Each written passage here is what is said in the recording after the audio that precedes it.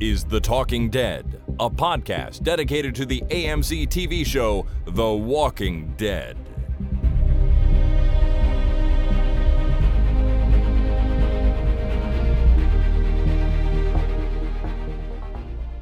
Hi, my name is Jason. And my name is Chris. And this is The Talking Dead, episode number 583, recorded Wednesday, April 13th, 2022. Wednesday, Chris. Yeah, it's Wednesday. It absolutely is Wednesday. And if you recall, I told everyone on Monday that we'd be recording Wednesday instead of Thursday. Mm-hmm. And the people came through, Jason. The people do come through. Our listeners are the best listeners that a podcast could have. It's very true. One less day to send in the feedback, and we got just as much as usual and maybe more. So we have plenty to go through here, and I'm very, very happy about that. The reason we have to do it a day early is just because this is a long weekend coming up, and I am going out of town for a couple of days, leaving early Friday morning, and I just didn't think we'd be able to get organized to do the podcast Thursday night right before we have to leave. Plus, I'm actually going somewhere separate from my wife, which is not a big deal. She happens to be going to somewhere to visit a friend, like a girls' thing, and I'm taking the kids somewhere else. So she'll be gone already tomorrow night, which kind of makes recording a little tricky as well. So Right. Couldn't do it tomorrow. Here we are on a Wednesday doing it tonight. So thanks everyone for tuning in. Logistical adjustments. That's what it is. It's exactly what it is. Sometimes those are necessary. Mm-hmm. All right. Well, we are going to talk about all the feedback that you fine listeners sent in for season 11, episode 16, Acts of God. But first, the number of millions of viewers for this one was 1.61 million, which is less than last week. So I don't think people care about mid-season finales anymore, Jason. I can't imagine why they would. If they ever did, exactly. But it's down, I think it's 600,000, 700,000, something like that. Usually these kind of episodes cause a little bump because people are like, ooh, it's the last one for a while. Maybe I should watch it, but not in this case. Yeah, the landscape's changing. Oh, yeah. People just do not consume media the way they used to. No, they don't. They don't. But what can you do? Anyways, 1.61 million for Acts of God. Super. And we got lots of feedback, so let's dive right in. Surely. Listener feedback. All right. A quick reminder to everyone that I do often edit your calls, mostly calls, occasionally emails, but I do edit calls a little bit. And I'm saying that just because there's some new people, and if anyone has forgotten or whatever, sometimes I do it for timing, but I also try to avoid too much duplication in the points that, listeners are making. Many people call in about similar things, and I want to try to keep the variety meter up if I can. So if you hear your call or your email and there's a part missing, please don't be offended. Just know that sometimes I cut and edit a little bit for those reasons. You don't splice it up and rearrange it so they say something completely different, do you? No. I try to keep the integrity of the point that the person is making as Smart. As solid as possible. But sometimes I just take out a whole section where they talk about something else. Or, Jason, to be honest, a lot of people start their calls with telling us how great we are. And I don't want to include that every time. Some of the time, but not every time. Well, I appreciate that the listeners do that. Yeah, I do too, actually. I mean, thank you so much for all the nice things everyone says about us. Rarely do we get messages where they say mean things about us, but it has happened. Really? Oh, that's great. Yeah, it has. I mean, to each their own, right? They're entitled to their opinion, but it would be a different kind of podcast if we just sat here blowing our own horn the whole time. That's not really what we're about. Yeah, or holding our own ladder. Is that the way you think of it? I do. I like that phrase. I don't want to hold my own ladder, but, Because who else's horn are you going to blow? Well, yeah. I mean, with the world the way it is right now, don't blow somebody else's horn. Oh, especially without consent. Like if you're intimate with somebody and you have their consent, you can blow their horn if you want. All you want, really. Yeah. Maybe all they want. All they want, However, whoever wants to stop first, that's when you stop. That's right. Stop the horn blowing. Yeah. All right. Well, speaking of horn blowing, let's start with Michael in Ozark, Missouri. Michael writes, I was very underwhelmed by the mid-season finale. The whole Maggie-Leah story was so predictable and not really that exciting. We all knew it would be Daryl showing up at just the right time to save Maggie and kill his love. What else happened? They wrote an article in a paper/flyer saying Pamela Milton is lying. Big whoop. I don't see that being too exciting either. And where's Carol? How can she not be in this episode? Just my opinion, we had some really good episodes this mid-season, and I expected a way better episode for a finale. Where was Carol? That's weird.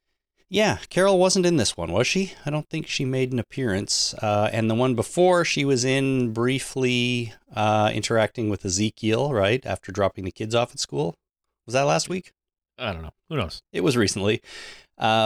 Obviously, I think Carol's going to play a huge part in the plot line of the show as we, move towards the end, but she doesn't need to be in every episode. She can have a week off, I think. I don't see a problem with that. No, I don't think it's so. just weird that it's a mid-season finale and she wasn't in it. Like, sure, take a week off and everything, but damn it, we got a finale going here. Okay, well, maybe, but she wasn't integral to what was going on with Daryl and the gang outside the Commonwealth, and I guess she's not so far really part of the newsletter writing resistance from the inside.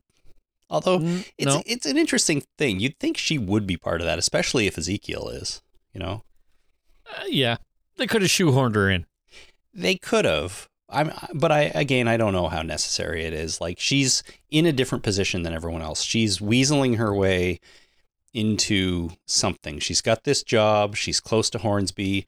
Probably got something up her sleeve with him. So, maybe it's best if she isn't directly involved in the letter writing campaign. Yeah, maybe. Article writing campaign, maybe. So I don't know. We'll see. But she wasn't here. I'm sure she'll show up as soon as we're back in the fall. Yeah, absolutely. Okay.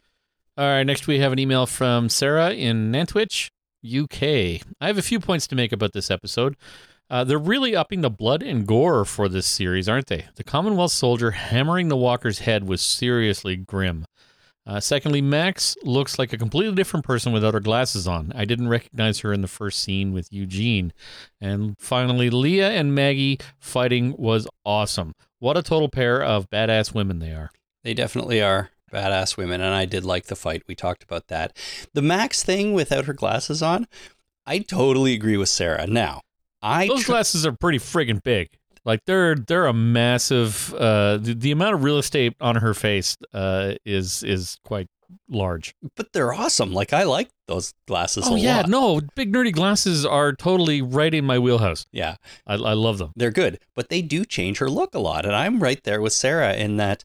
Whoa, she looks like a really different person with those glasses on and off.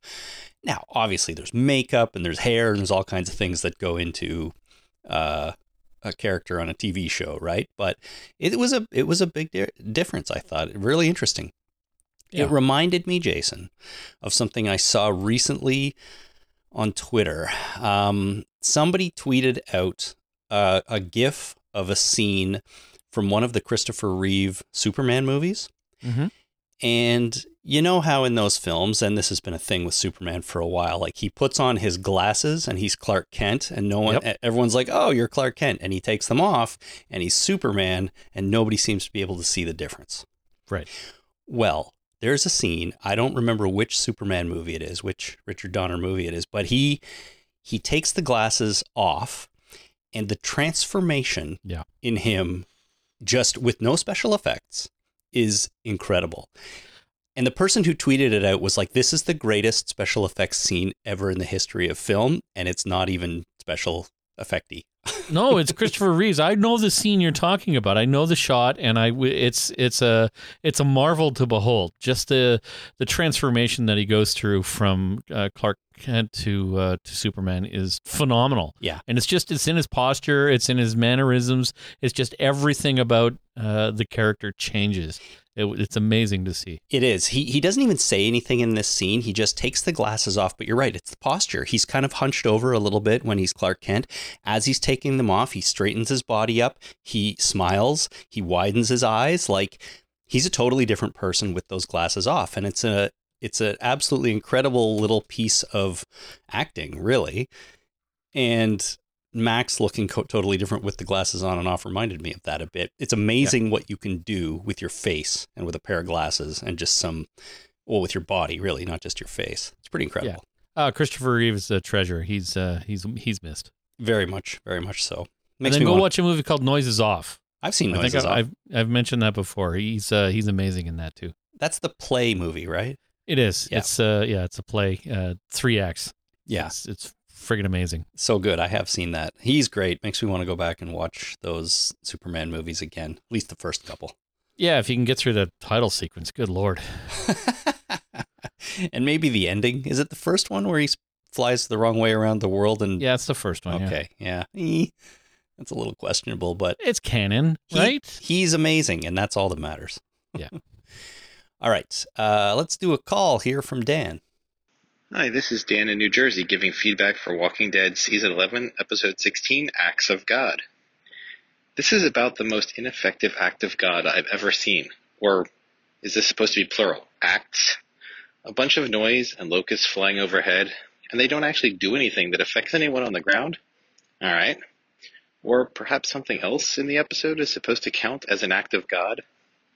Were there any other references? A common use of that phrase is to provide exemptions and insurance coverage or contract fulfillment liability. I'm not seeing really how that fits here. Maybe the locusts will show up in a more impactful way in the next season segment. Now, I agreed with you guys at first that Daryl telling Lance over the radio that Romero ain't here anymore was dumb. Then I realized that it was deliberate and tactically a good idea. Romero had just informed him, before getting executed, that Lance is going after Maggie. Now, Daryl doesn't know that Maggie's already aware that Lance is coming for her. So, Daryl's probably hoping to distract Lance, bringing Lance's attention back to Daryl, Aaron, and Gabe so that Maggie isn't attacked without warning. So then it makes sense. In addition to the usual saying things over the radio that don't make sense, this one kind of does. Now, when Sebastian was harassing Max, I think he was supposed to be high on something. He seemed wobbly, and he makes reference to Max's coffee by saying that caffeine was the poor man's drug. I was worried he was going to hit on her and or offer to give her drugs. Perhaps we will find out what his drug of choice is in the upcoming episodes. Well, now we've got a long wait for the next main show episode. I'm going to have to think seriously about whether to actually watch Fear or just listen to you guys talk about it. It's been really bad, and I didn't watch most of the previous seasons at all, just recap videos, so we'll see. Anyway, love the podcast. Thanks, guys. Awesome. Thanks, Dan. So starting at the beginning here, Jason, this is a thought that I had as well, I'll be honest with you, about the locusts and the acts of God in this episode. Yep. Yeah, sure, a plague of locusts is sent by, God, I guess. But what purpose did they serve in this episode? They tied everything together. Everybody was looking up and going, "Whoa, locusts!" It was a common thread. That's all. In different locations, people going, "Hey, look, swarm of locusts. What does that mean?" Yep. I think maybe yes. Because that seems flimsy to me. Like, I expected the locusts to actually have an impact, right? Like, maybe during the shootout at the junkyard between Daryl and the troopers and everybody, maybe the locusts come down and they get in everybody's face and no one can shoot because they're all swarmed by locusts or something. But we had multiple scenes where people just looked up and were like, yep, there they are. But they didn't have any impact on what was happening to our characters or the plot or the storyline or anything. So I sort of wonder why they were there at all.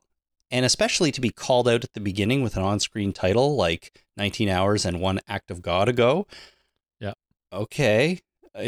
You'd think that where we get to by the end of the episode had something to do with that act of God, but I don't think it did.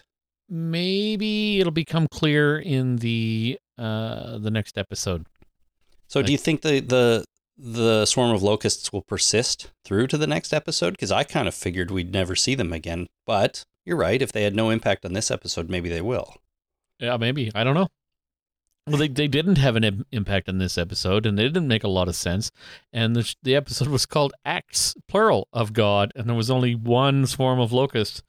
So was there another act of God? I think that's what Dan is questioning, too. Yeah. I can't think of anything else that would qualify.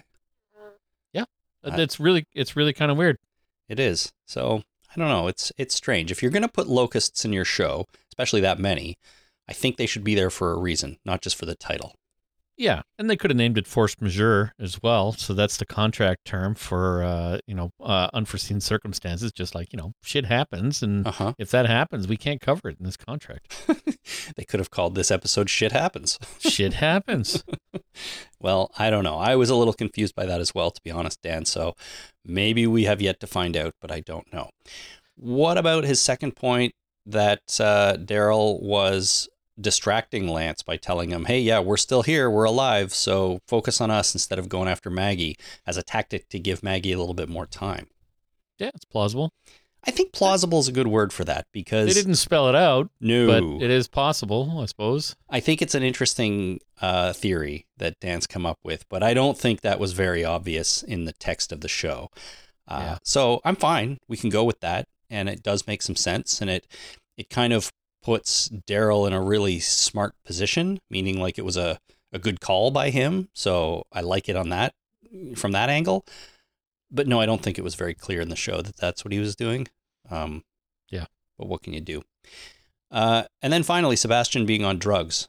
This makes sense to me as well, because if you recall, in the episode where he sent Daryl and Rosita into that house, he said there's money and there's drugs and there's things like that. So I think maybe he does have a bit of a hankering for the illicit substances.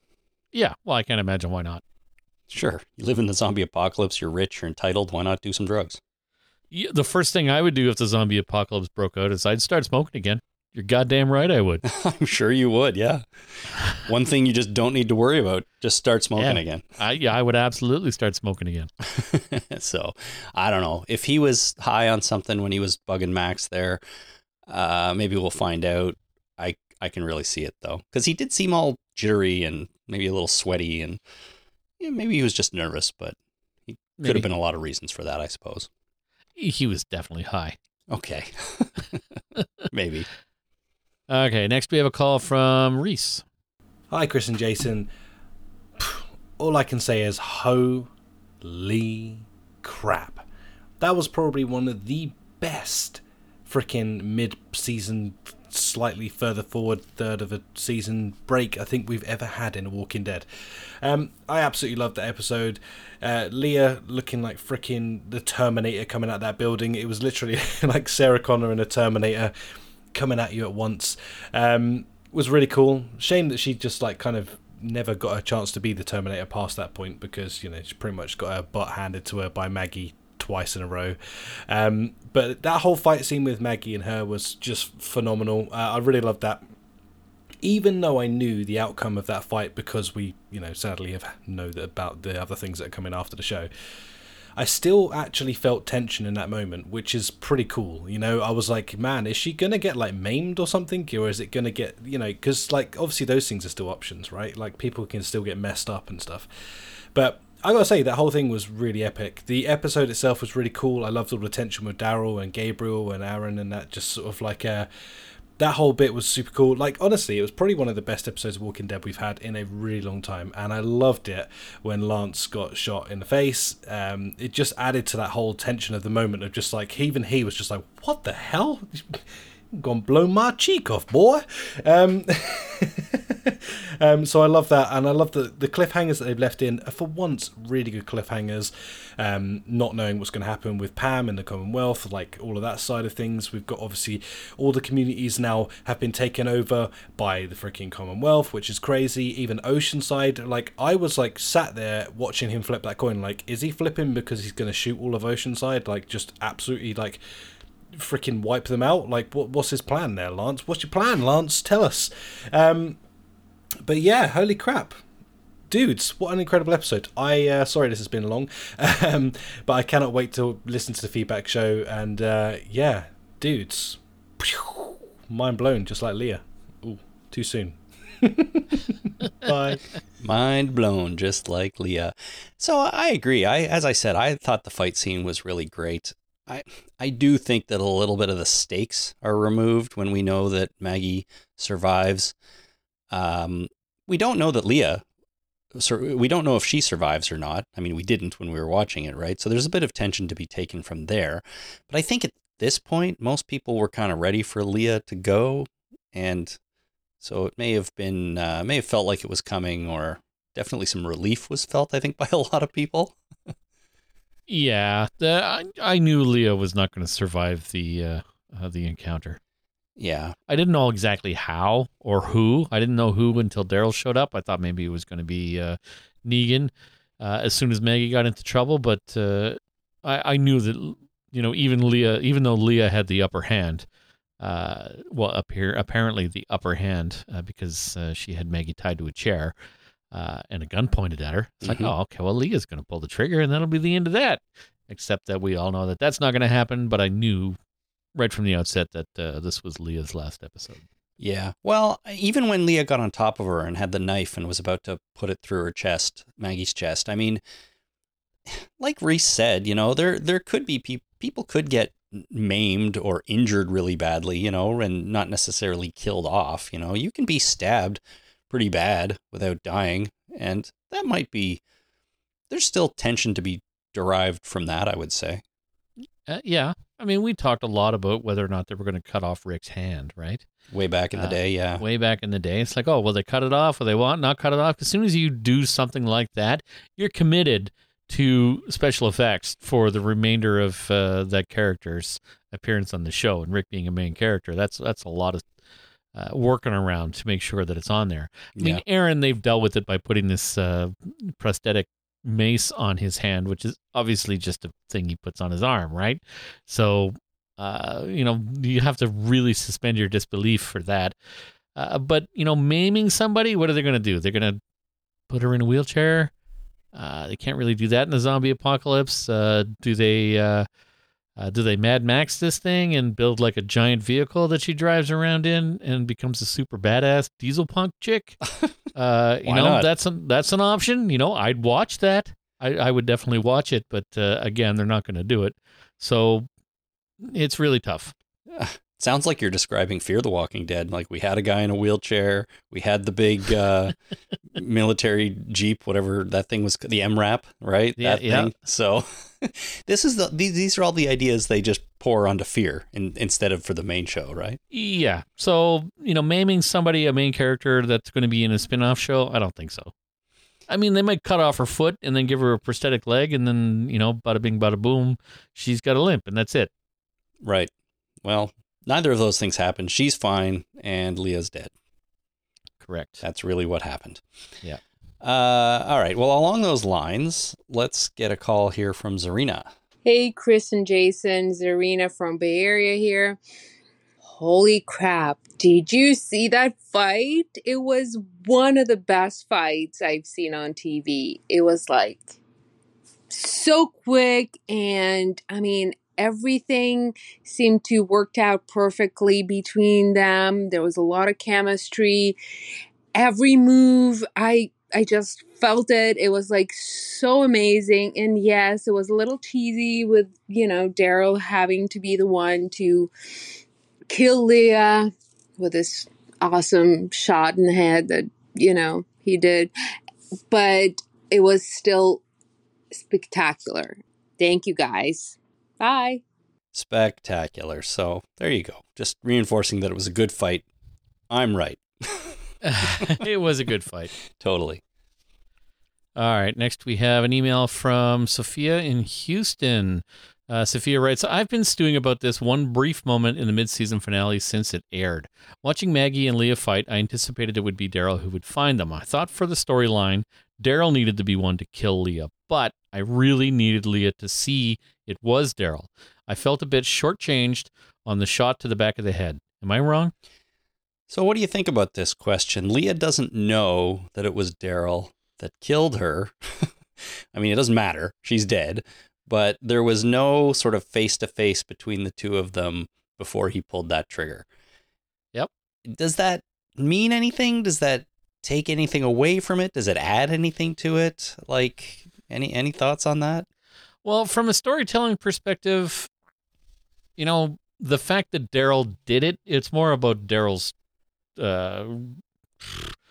sense of closure. It's Daryl's closure of the story. It's not Leah's closure of the story, right? So Yeah. Leah gets shot in the back of the head. If I'm going to get shot in the back of the head, I don't give two shits who pulled the trigger, right? I'm not going to be disappointed afterwards that I didn't know who it was. No. I might be, but I assume that if there is an afterwards, I would know, right? So at least, at the very least, I could ask somebody and they would tell me, it's like, who shot me in the back of the head? It was your wife. Shit, I thought things were going well. I didn't know that she had a gun. Right. Jeez. Right? So it raises a few more questions. I would readjust my perspective on my life, but at least, I'd be able to tell. If there is no afterwards, well, it really doesn't matter then, does it? No, doesn't matter at all. So I think the important part is that we know and Daryl knows what he did. Right, absolutely. And our next call here from Naya sort of addresses this a bit. So I think she has some interesting thoughts on it. Let's play that. Hi, guys. This is Naya from Cincinnati. Just wanting to give some feedback about this episode, Acts of God. The whole Maggie-Leah fight. It was very obvious to me that Daryl was going to be the one to put Leah down. And I say that because Leah should have left Maggie alone for the sake of Daryl, because Maggie didn't finish the job for the sake of Daryl. So it just kind of like made sense that Daryl was going to be the one to do it. I kind of saw that coming a mile away, but at least they resolved that storyline. So I'm kind of happy with that. Everything else, like I really enjoyed this episode. I think things wrapped really well. Hornsby looks like a cray-cray. And, but the one burning question I've had this whole time is, what's the deal with Yumiko? Where is she? Did I miss something? Because I feel like we only saw her at that gala thing, and then we haven't seen her since. And when they showed Pamela, or Milton, right? Yeah. They only show Max. So I'm like, where's Yumiko? Like, what's going on? Did they just like write her off? Is she coming back for block 3? I don't know, but it's making me a little bit nuts. And she's not even in the trailer either. So, or the teaser trailer for the fall set. So anyways, I just wanted to share some of my thoughts, and I enjoy the podcast. Keep up the good work, and I'll talk to you later. Bye. All right. Thanks, Naya. But we'll talk about Yumiko in a second, but just to get back to the Daryl and Leah and Maggie stuff, I think what Naya is saying is that the sort of the dynamic here involves the three of those characters, right? It's about Daryl had a relationship with Leah, and Maggie was involved in the elimination of all the Reapers and Leah's people. And, she shot Leah, let her live and stuff like that. And of course, all that happened. So the resolution, I think, to it all had to be between the three of them as well, which is why I don't think it would have made as much sense for Negan to show up, because if he showed up in that moment, it would have been about his relationship with Maggie, which has nothing to do with what's going on between Leah and Daryl and Maggie and so on. I know Negan was there, but I think it made more sense to have it be resolved between the three of these characters. Maggie can go off and figure her shit out with Negan some other way, right? Which she kind of is doing other things, right? But it made more sense to have Daryl show up. So even though Negan, it would have kind of worked, I think it worked better this way. I agree. I mean, I didn't know who it was going to be when in the moment, but once I saw that it was Daryl, it makes perfect sense. Yeah, I think so. And then in terms of Yumiko, that's a great question. Naya's right. We haven't seen her. I checked. We haven't seen her since that big masquerade ball thing where she was outside at the end of it collecting signatures from people, if you recall. Her and who else was there? I forget now, but that's what she was doing. And then that's it. We haven't seen her. I think it's weird that her brother, Tomi, has become more a part of the show, at least lately, than she has been, right? He's been involved in surgeries and the stuff with Ezekiel and so on. So it's strange. And I hadn't really noticed that we hadn't seen her, but now that Naya pointed it out, it really sticks out to me. It sticks out a little bit. We got some people missing. We've got Carol missing. We've got Yumiko missing. We've got people were, taking some time off for some unknown reason. Yeah, we've got Magna only in basically like one scene, almost the entire block of 8 episodes. And where the hell's Jerry? We need more Jerry, for crying out loud. That's right. We saw him at the beginning, and he just seems to be living his life with his family, which is great, but he hasn't done anything. You'd think he'd be hanging out and working with Ezekiel, because they're still buddies. Yeah, and where the hell's Michonne? Really good question. Yeah. Haven't seen her. Michonne back. And where's Heath? I don't know where Heath went. Oh, God. You'd think we would have just seen him walking around in the background somewhere. But somewhere. Yeah. Yeah, we got some missing people here we need to figure out. We do for sure. But Yumiko is the most glaring, I think, at this point, because she's like just off camera all the time, and we just never see her. I'm kind of surprised she wasn't in that meeting of Connie and Magna and everybody writing the article, and Eugene and all them. Can we call that the Cabal? The Cabal? Sure. Yeah, sure. Okay. She wasn't in the meeting of the Cabal then. Yeah. Okay, perfect. Anyways, I'm sure she'll come back though, Naya. We haven't seen the last of Yumiko. She'll be in the final 8 somehow. Somehow. Yes, That's exactly. All right, next we have a call from Eugene. Hey, Chris and Jason, this is Eugene from Yokohama, Japan. I unfortunately don't have a mullet like Eugene on the show, but I do what I can with what I got. I wanted to give you my feedback for this mid-season finale that just aired. I thought it was good overall. What I really, really liked about this episode was the shootout. I thought it was really well done. I thought it was really well shot. No pun intended. There was a lot of good camera work, especially with the flanking that the Commonwealth guys on the side. You can tell that they're getting into position to ambush them. I thought it was just cool that they did a really good job with how they filmed it and all the action. What I did notice is that if you look close, you can actually see that the guns that they're using, the rifles, are actually ejecting shells. So it was cool that they were, putting a little bit more realism into it. I like that kind of small things. It's one of my pet peeves when they use guns and they don't seem to really be real guns. So I thought that was really cool and well done. I like that group together, those 3. Lastly, if I had to make any type of prediction, I feel like Aaron or Ezekiel will die towards the end. I feel like Ezekiel, especially just because he's a little too happy and trying to help everybody and do what he can to make the world a better place, and that doesn't seem to go far on this show.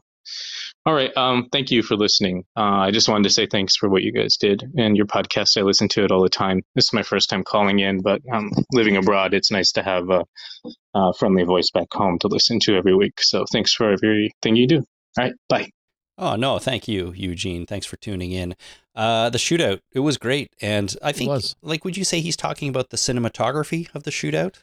Or just the choreography, the cinematography, the props management. I mean, we've had with that whole battle, whole war with the Saviors, they really kind of skimped on this stuff. Like there was nothing being ejected, nothing was, the action wasn't being cycled on the firearms. Mm-hmm. There was no kick, there was no nothing. It was just basically they were using laser guns, right? Pew pew pew pew pew. That sounded like real guns. This was much done. It was done a lot better, and I made note of that. I thought of it, and I meant to bring it up in the recap. But absolutely. Things were done correctly in this particular shootout. They really thought it through. The action was good. I absolutely agree with you. Every point Eugene made, I think they did a really good job on this. Yeah, and I just had fun watching it because I thought it was really cool too. Like, is choreography and cinematography and that kind of stuff the same as Well, I mean, some people say like when the sound design is really good on a show or a movie, you don't notice it. And do you think that's the same for like the average viewer maybe, but do you think that's the same for cinematography and stuff? Like when it's really good, you don't really notice it. You notice it when it's bad. I don't know. Yeah, I don't know either. I'm that schmo that doesn't really notice these things unless it's really pointed out or I'm really paying attention. Right, one or the other. Yeah. So I don't know. I agree though. It was great. The whole thing was just set up really well, and I didn't notice the guns and the shell casings and stuff like that, but that's not the kind of thing I really would be paying attention to very much. But I'm glad that they got it all right because it was a really fun, entertaining scene. It was. Alrighty, next is a call from Dominic. Bonjour Chris, salut Jason. This is Dominic from La Belle Province, your neighbor in Quebec. I'm calling because I'm calling actually bullshit on the entire forest thing. So as you know, Quebec is a vast province, and I live in this part of the province you might know as Abitibi-Témiscamingue, which is practically your neighbor. And what we have here in Abitibi is forests, and some more forests. So in this show, what we have is a huge forest, and they say in the show that Daryl and friends, they are like 10 miles away from Hornsby and his crew and Maggie and Leah. So that's a huge forest. That's 10 miles of forest. But somehow in all this, Leah decides to go track Maggie. Maggie decides to track Leah. They manage to find each other at night. And Daryl managed to walk 10 miles during the day to find Leah and save Maggie right in time.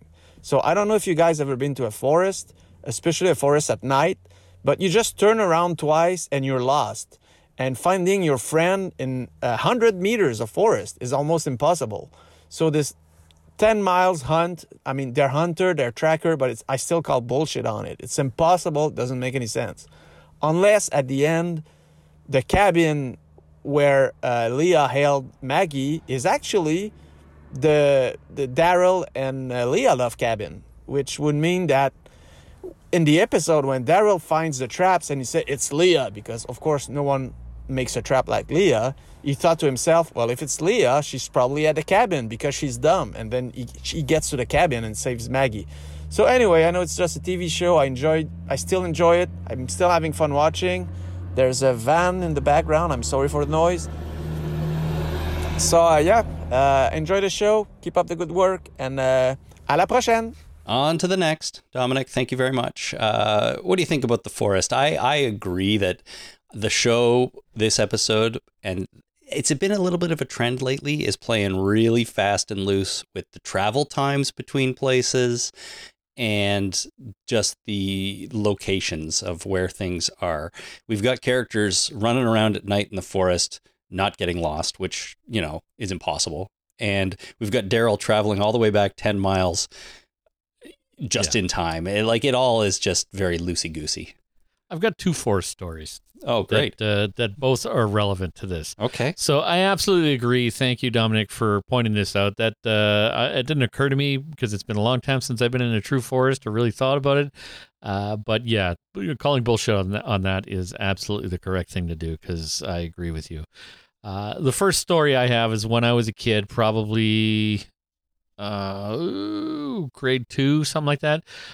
We lived in Sault Ste. Marie, and we lived in a house that had woods, and it wasn't a forest. Like there was roads ringing the whole thing. It was probably 100 meters on one side and maybe 400 meters on another side. So it was kind of a triangle shape, but it was kind of an L shape as well. So there was it was a good chunk, but it's not absolutely massive. And we went in there and we just were walking around, and it was me and my brother and my cousin, and we got lost. And we didn't know where we were or what was going on. And we wandered around there what felt like fucking hours and hours and hours, probably only like 20, 30 minutes. But we wandered around in there for a long time, and we got turned around and we came out of the forest and we're like, okay, I know we're no longer in the forest and there's a road here, but it took us a long time to figure out what road we were looking at because we didn't know what direction was what. Mm-hmm. So, Maggie and Leah and Daryl are probably better at tracking in the forest than me being in grade 2. But still, it can be a little bit daunting when you're in a small forest, you can get lost very easily during the day. Yeah. And the second story I have is when I was younger, a bit older than that, we moved to Fort McMurray, Alberta. And that's north, hours and hours and hours north of Edmonton. So it's up there in the forest, and there's nothing up there except, oil sands. But I remember, standing on a road and looking at this forest and thinking, how far does this go? And what occurred to me was, it goes all the way. Like, is the next thing I can think of that is beyond this spot here, beyond the forest, it's the fucking Arctic Circle. Like, there's nothing up there. There might be a dirt road. There might not be. Yeah. Like, there's nothing for 1,000 miles or 1,000 kilometers straight that way. Nothing. These trees only end because the ground is too frozen for more trees to grow. And the trees were all stunted there too. It was because of the oil sands. The trees couldn't get very tall because the roots would get into the oil infested ground, which really fucked them up. So they're really ugly, scrawny scrub trees. Right. But looking and comprehending a true forest is humbling. Totally. And so a big forest is scary. Yeah, and we've got plenty of that in Canada. And of course, he's from Quebec, so that's part of Canada. And Quebec is a lot of forest as well. It's a big province, and there's a lot of forest, and it's the same kind of thing, right? You're looking around, and you turn left, and you go, what's on the other side of this? It's goddamn Arctic Circle. It's Baffin Island up there. It's more trees for as long as you can imagine. Yeah, and then all you can think of is, what's up there? Really, it's the HMS Terror. That's what's up there. It's the sunken HMS Terror looking for the Northwest Passage. That's not really Quebec. It's more of a north of New Brunswick or whatever. But whatever, still, it's people have died up there because there's nothing up there. Right. Definitely not a lot up there. Yeah. All right. Well, those are good forest stories, and respect the forest, everyone. It's very dangerous and scary, especially at night. Yeah. There's a park across the street, and I ain't going in there at night. No, there's probably like deer and coyotes roaming around. There are deer and there are coyotes. We saw a deer and we saw a coyote. So fucking keep an eye out. Yeah, for the first time in my life, I live in a very dense area, probably more population dense than yours. And there was a coyote roaming around. My wife saw it walking the dog. That's scary when you're walking a little dog and there's a coyote walking down the middle of a residential street. It's weird. Yeah. So we got to be careful of coyotes even here where we live now. Yeah, and a couple of weeks ago, when just as we were doing the podcast, my wife, she has befriended a neighborhood cat, and lets the cat in every now and again, but she didn't want to let it out because she saw a coyote, and she's like, I know you're not my cat, and I know that you're an outdoor cat, and you're screaming to go outside, but there's a coyote out there. I'm not sure I want to let you out. You might get eaten. Not good. So eventually she let him out, and he came back, so he's fine. Okay, that's good to know. No word on the coyote. He didn't come back. Hopefully, I don't know where hopefully he he doesn't. Right. The cabin. Dominic mentions the cabin as well, where Leah holds Maggie, and he refers to it as the Maggie and Daryl Love Cabin. I'm pretty sure that's what it was, right? Leah and Daryl Love Cabin. Leah and Daryl Love Cabin. Yeah. Yeah, it was. Yeah, absolutely. Yeah. All right. So that may be how, or part of the reason that Daryl knew where to go. I mean, maybe the primary reason, but yes, it was that cabin, and now we'll probably never see it again, unless Daryl moves in for some reason. But well, he shot his girlfriend that he lived there with, and I guess we have an answer to who Dog is going to go with. Oh yeah, Jesus, we haven't seen. Speaking of missing characters, Dog. Where the hell's Dog? Where is Dog? Is Dog like living with Judith and RJ? Jerry. Jerry's got taken care of everything. Maybe Dog is in the petting zoo that Ezekiel's running. I don't know. Maybe. Anyways, poor Dog. I want to see Dog again. Absolutely. All right. Is it my turn or your turn? It's my turn. Next, we have a call from Anwin. Hey guys, I know you'll get lots of feedback, so I'll try and make it quick. Daryl, Aaron, and Gabe, you will not find a hotter, more badass trio of dudes in the zombie apocalypse or anywhere else. That scene was fantastic. Max and Eugene, I predict death for one or both of them. Eugene just looks way too happy, and all of that tension and stress is gone from his beautiful little face. I think it's going to turn bad. And then finally, Maggie and Leah at the end, very predictable, but so satisfying. When Leah had Maggie pinned down and was about to go for the kill, we were yelling, Daryl, Daryl, Daryl, Daryl, and then in he comes. Boom. See ya, Leah. I think that whole call was worth it for the see ya, Leah. See you, Leah. That's great. Definitely great. Is Eugene going to die? He's too happy. It's kind of sad to me that as soon as people on the show are perceived as being happy or content, everyone thinks, well, they're done for. I don't know. Jerry and Nabila are fine. Everything's fine there. Yeah. They're not going to die. They're not on the chopping block. I mean, but we have them feeling good about themselves, it seems like. We've got Ezekiel with things going pretty well. He seems happy. He's cured of cancer. We've got Eugene with a lady friend, and it seems like things are going pretty well, at least in that regard for him. I don't know. Somebody's going to have to go down soon. Okay, so Eugene is the only one that I have a question about. He still seems to be a bit conflicted and can't seem to let things go.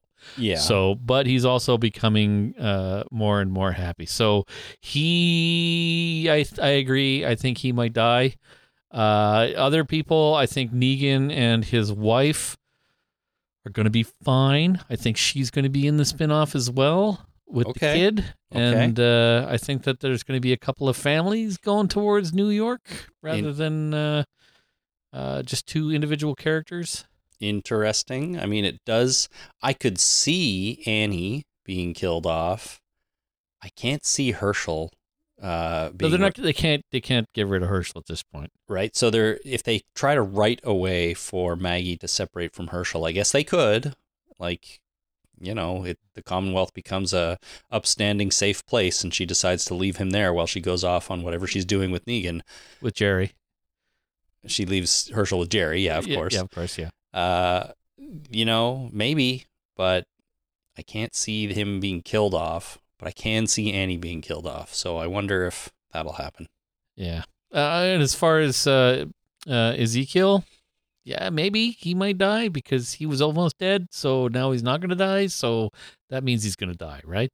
Well, that's kind of the thinking, yeah. Yeah. So, that's what I think is going to happen. I think a lot of people are going to survive, but I think some people are going to die.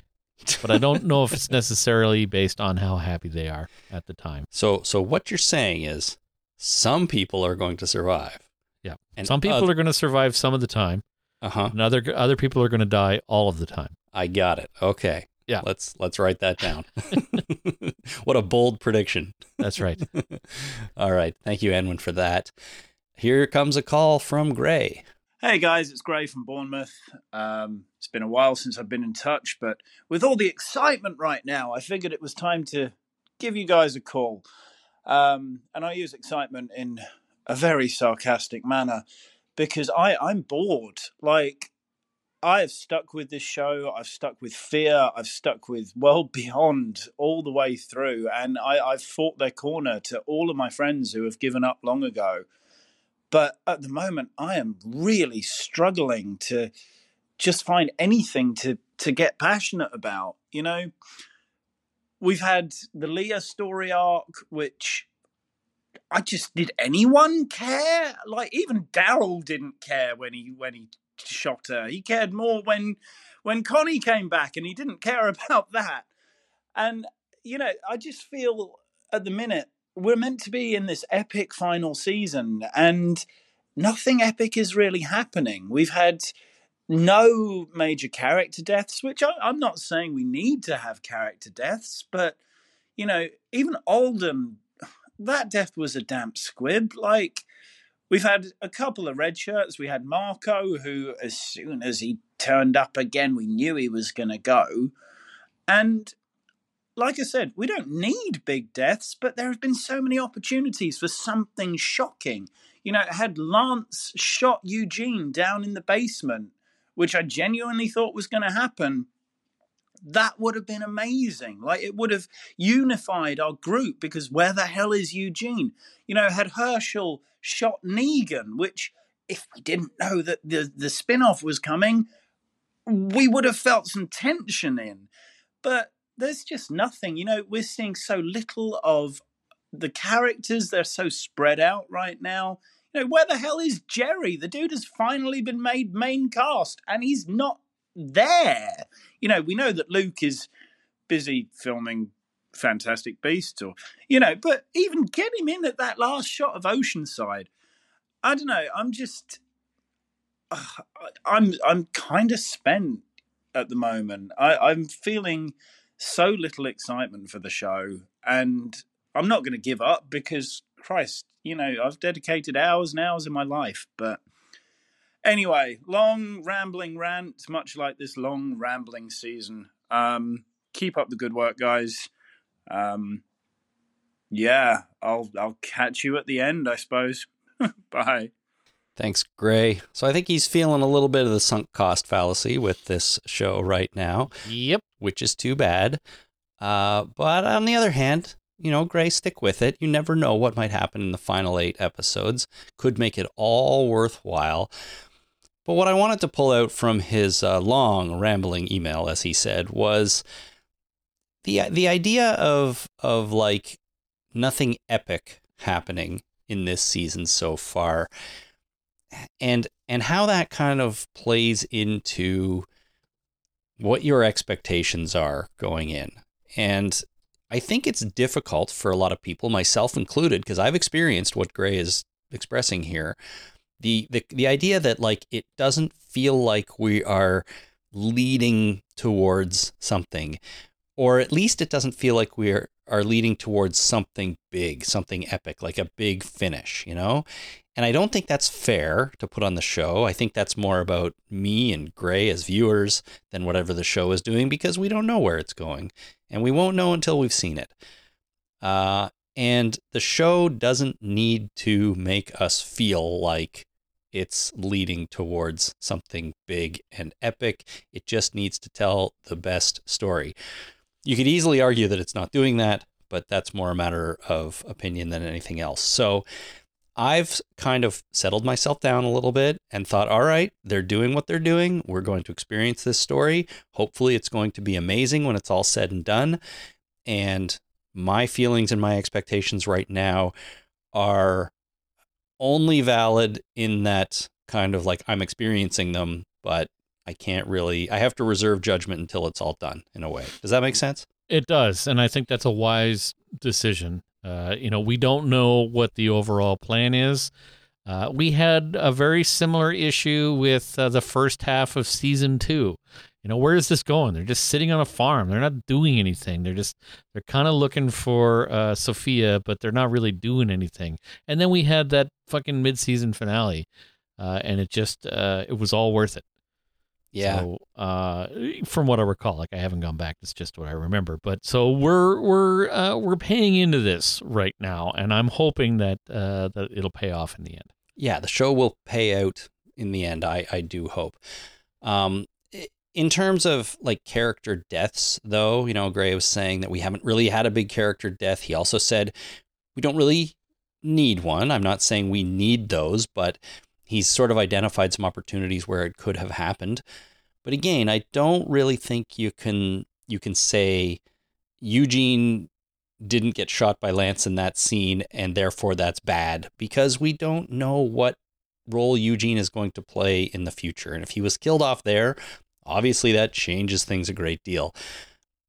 It's it is what it is. And I do agree that knowing that Negan survives due to the spin-off show with him is a huge bummer.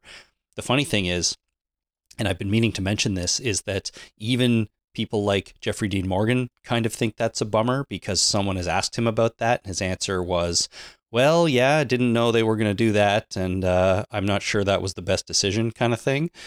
Even Angela Kang was asked about it, the showrunner, and she said the same thing. We didn't really know, but I don't have any control over that kind of stuff, right? I don't dictate the way AMC markets the show. I just run the show and try to tell the best story we can. And since she's not involved in the spinoff at all, she doesn't really have any say.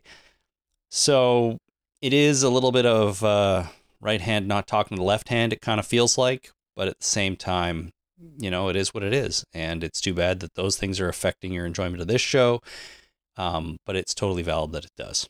Yeah, it's the right hand not giving a shit what the left hand is doing. It's like, we need to market something, and the marketing team is trying to, they're trying to make their own money, right? They're not thinking about big picture. They're thinking about, what can we do to generate buzz for this, and show that we're generating buzz for this. If we can put this out and we can point to people talking about it, news articles, releases, podcasts, what have you, who's talking about this, we got engagement. This is community engagement. They're engaging with this idea, so this is going to be a great show because. It's the Howard Stern thing. It doesn't matter if you like Howard Stern or if you hate him. Everybody listens to Howard Stern to find out what he's going to say next. Right. I mean, there was a time for sure. There was a time that happened. Now nobody gives a shit about Howard Stern because he's old hat. Oh, so he has another stripper on the show. Who cares? Right? How many strippers can I possibly listen to on the radio? It doesn't seem like the right medium for strippers, Jason. Well, that's the nice thing about it is people have their own imagination, right? It doesn't matter. It's just they're talking about this stuff, and you imagine what's going on in the studio. It's like, oh, it's so crazy in there. Can you imagine what these people are doing? Yeah. It's like, no, they're all sitting in their own individual booths talking to people. Howard Stern does not interact with the common masses. He doesn't even interact with his co-workers. I mean, that show was televised too, wasn't it? At least for a while. So yeah, it was. Yeah, I don't know. Anyhow, so yeah, I mean, it is what it is, Gray. I feel your pain a little bit, but let's see how it finishes it off at the end. And by all means, call in again sometime and let us know after it's all said and done. I would love to hear if it comes together for you or not. Yeah, absolutely. All right, next we have a call from Ross. Hey guys, how's it going? Ross here. Really good episode, I thought, overall. I was a big fan. I had a few notes, though.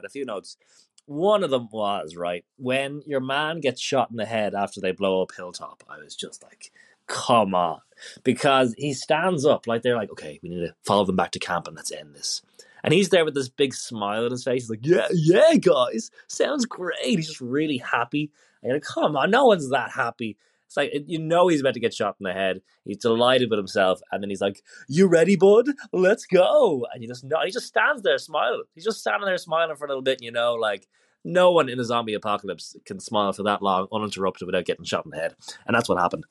Another note, when Lance, all his guys get killed in Hilltop and he's raging, so he throws his walkie-talkie at like a van or at a Jeep or a truck or something. And I was thinking, how funny would it be if that was the same truck that he'd been trying to start in the previous episode, and if he threw his walkie-talkie at it and it just started automatically like Fonzie or something. I think that'd be pretty funny if they had done that, but alas, they did not.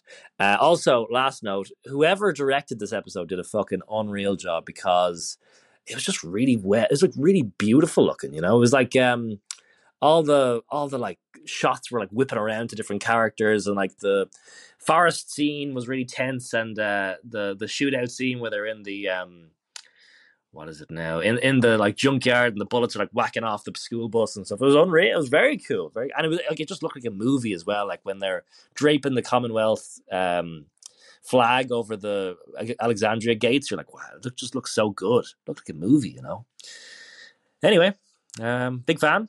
Cheers, guys. Cool. Thanks, Ross. I think his impression of Marco is hilarious. Yeah, absolutely. Good stuff. No one can smile in the zombie apocalypse for that long without getting shot in the head. That's true. Makes sense. Lance throwing the walkie-talkie at the truck, and if the truck had just turned on at that moment, I think that would have been hilarious and totally out of place for this show, but funny. Still funny, yep. Definitely funny. I think it would be more Christine rather than Fonzie, like the Christine, the Stephen King car, not your wife. I get it. Also not her name, but close. Close. But Fonzie, what does he do? He like comes and pounds his fist on the hood of the thing and it starts up or whatever. I don't know. Yeah. And it kind of makes sense. Smacking a jukebox to get it started, that makes kind of sense because, percussive maintenance is a thing. Mm-hmm. But if you're banging on a car and it starts, that car's got some problems. You need to check the wiring because that is not a good situation. No, it's not really supposed to do that. Yeah. No, I mean, to get this started, there's a whole bunch of things that have to happen in a car for it to start, right?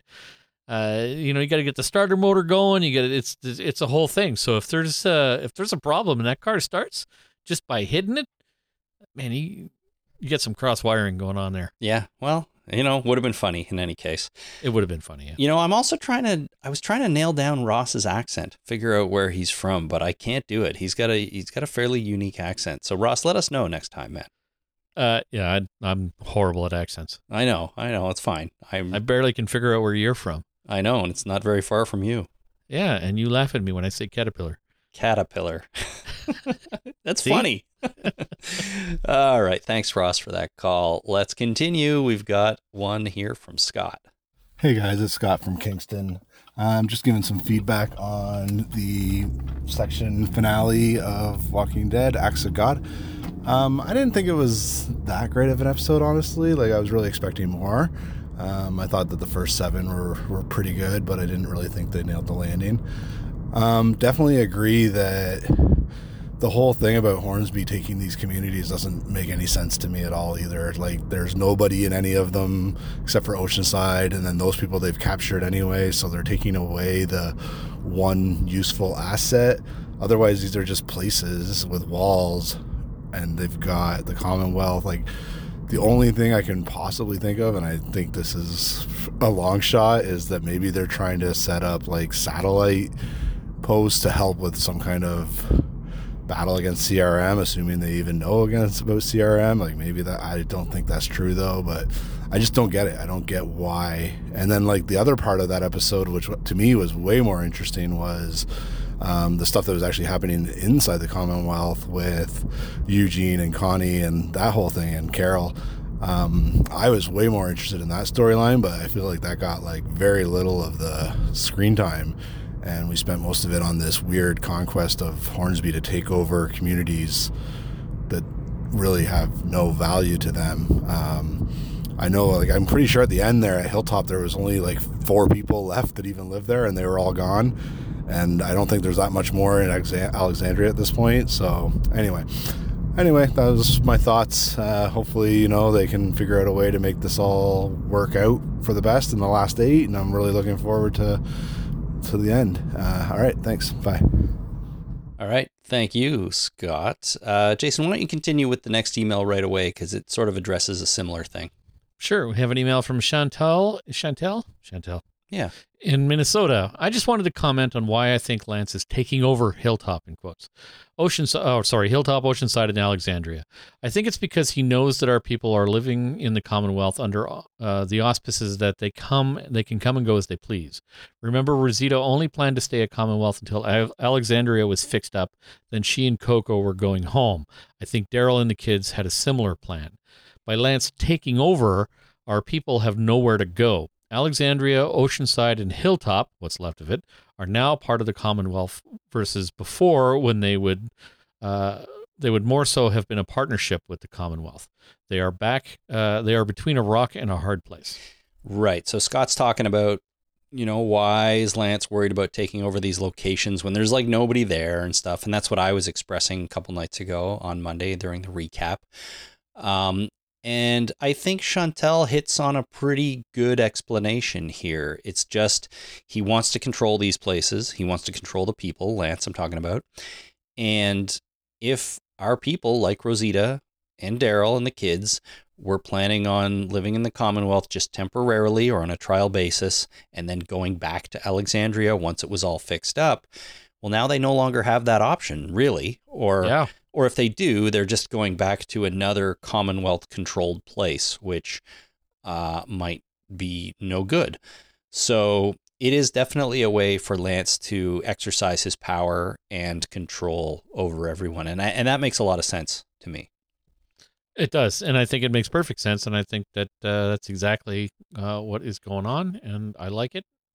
And I think that's canon now. All right. Canon in your mind. I think the idea of Lance creating sort of satellite Commonwealth locations, I think could be something to that as well. But at the same time, you have to remember that conversation he had with Pamela a number of episodes ago about expanding your empire too far or too quickly. You end up losing your empire because you spread yourself too thin. And I don't know, maybe that is something that's going to play into it, right? Like, that's information that they gave us, probably not by accident. So maybe that will play into it somehow. Lance is, overreaching a little bit, and it's going to lead to or contribute to his downfall in some way. I don't know. But I think it's worth remembering as well. And if he is doing that, I really don't think it's for a fight against the CRM. There's been no indication that these people even know about the CRM or anywhere else. And we've talked about that a little bit. And the more and more I think about it, I really don't think it's going to play into it.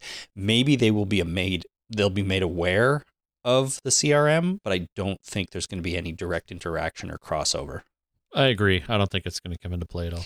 I did for a while there, earlier on, but it just doesn't feel like we're going that way. I think we're going to stick with the Commonwealth. We're going to stick with what's going on there and how our characters have an impact on it. So I think that's what's happening. I agree. All right. Thank you, Scott and Chantel. Next is an email from Karen in Los Angeles. And Karen says, at first, I was super annoyed that Lance is all dressed up in a tie, jacket, and vest, but now I see it's so they can show how unraveled he's becoming. His tie is loose, his jacket and vest are open, and his hair is a mess. So what do you think? It's just a way of depicting how he's losing it a little bit. He's not all put together anymore. Yeah, if he was frumpy and was wearing, unkempt clothing, then how do you know he's frazzled?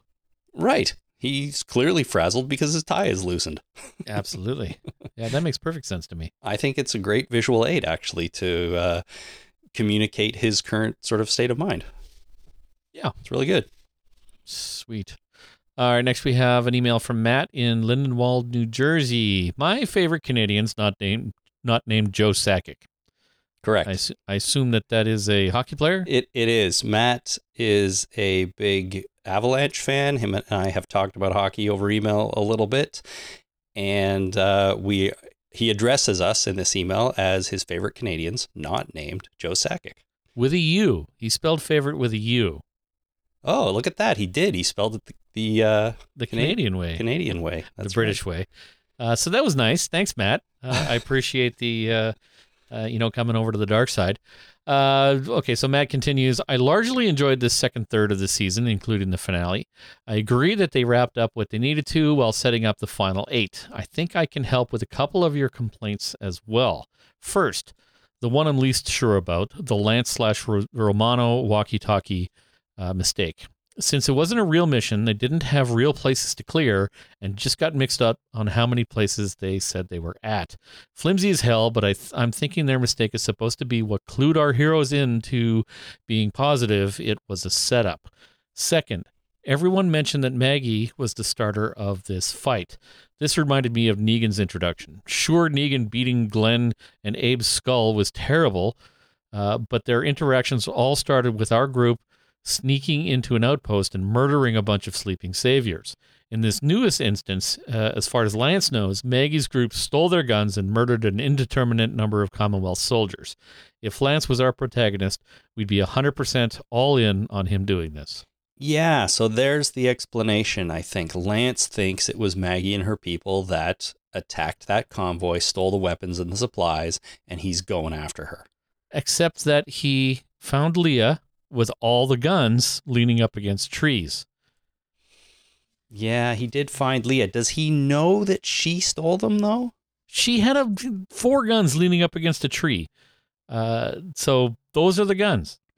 The rest of them have to be there. He has to know that Leah took the guns. Yeah, at this point. I suppose he does. So what you're saying is he still has no real reason to be going this hard after Maggie. I question it. Yeah. I question it because we know Leah took the guns. Yeah. Lance found Leah. Leah was leaning some guns up against a tree when she went into her tent and then took the secret tunnel out of the tent. to get the jump on the soldiers. Uh-huh. So I assume they found the tunnel, which contained all the rest of the guns. Of course, because where else would you keep your stolen guns but in a tunnel? In a tunnel. So yeah, I wonder. Yeah, But- no, you're right. I hear you. It's not quite all there yet for me. I think we need to I think we need to commission a group of people to investigate. I think we need to appoint a special prosecutor to go in and investigate who knew what and when, to figure out exactly what the hell is going on here. Okay. Well, if there's anyone out there who'd like to volunteer for that job, you let us know. Commission a panel. That's the phrase I was looking for. So commission a panel in order to investigate this. Yeah, totally. I expect a report on my desk in 6 to 8 months.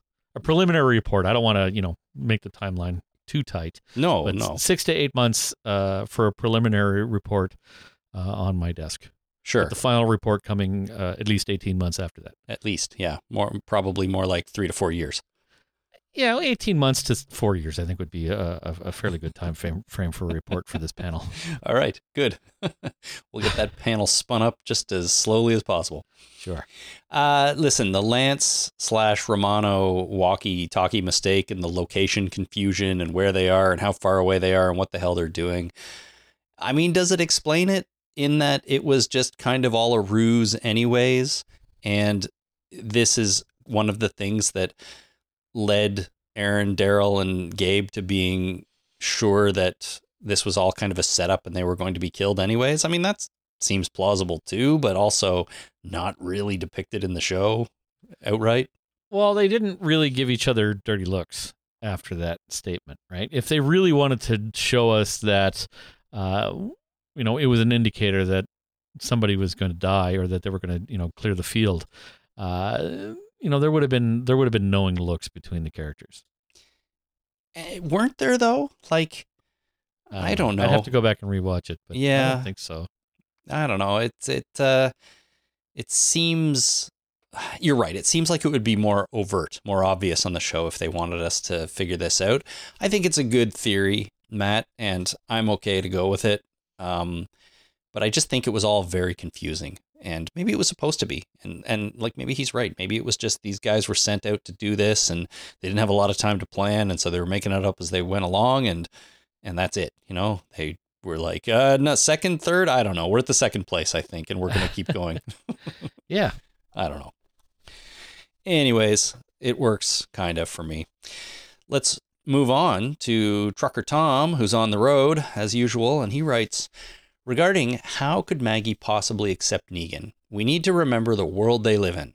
They all have been living for many years in a harsh, unforgiving, violent, bloody existence. No one's hands are clean. Everyone has done immoral, evil acts, especially Maggie. She has killed in cold blood, killed to set an example, killed to protect those she is responsible for. Since Glenn's death, she has been the leader of at least 2 communities and had to make the hard choices. Since coming back, Maggie has had plenty of opportunities to talk to others about Negan, how he has changed over the years, how he has proven himself. Heck, Maggie found him in a non-leadership role in another community where he was respected and relied on. When he and Maggie were alone in the woods, old Negan would have killed her. New Negan simply went his own way. Old Negan had no reason to save Herschel, and Inigo Montoya waiting in the wings, yet Negan did. Even was honest with him about killing Glenn. In the messed up world they live in, Negan has shown himself to have become a better, reliable person that is worthy of earning trust. What do you think, Mr. Miles? Trucker Tom has written a solid opinion that I cannot find fault with. He even mentions Inigo Montoya, which goes a long way. Little Herschel and Inigo Montoya waiting in the wings. Yeah. Yeah. I agree. Like, I can't help but think differently about Negan now than I did all those years ago when he was first introduced. And he has done things to redeem himself and to,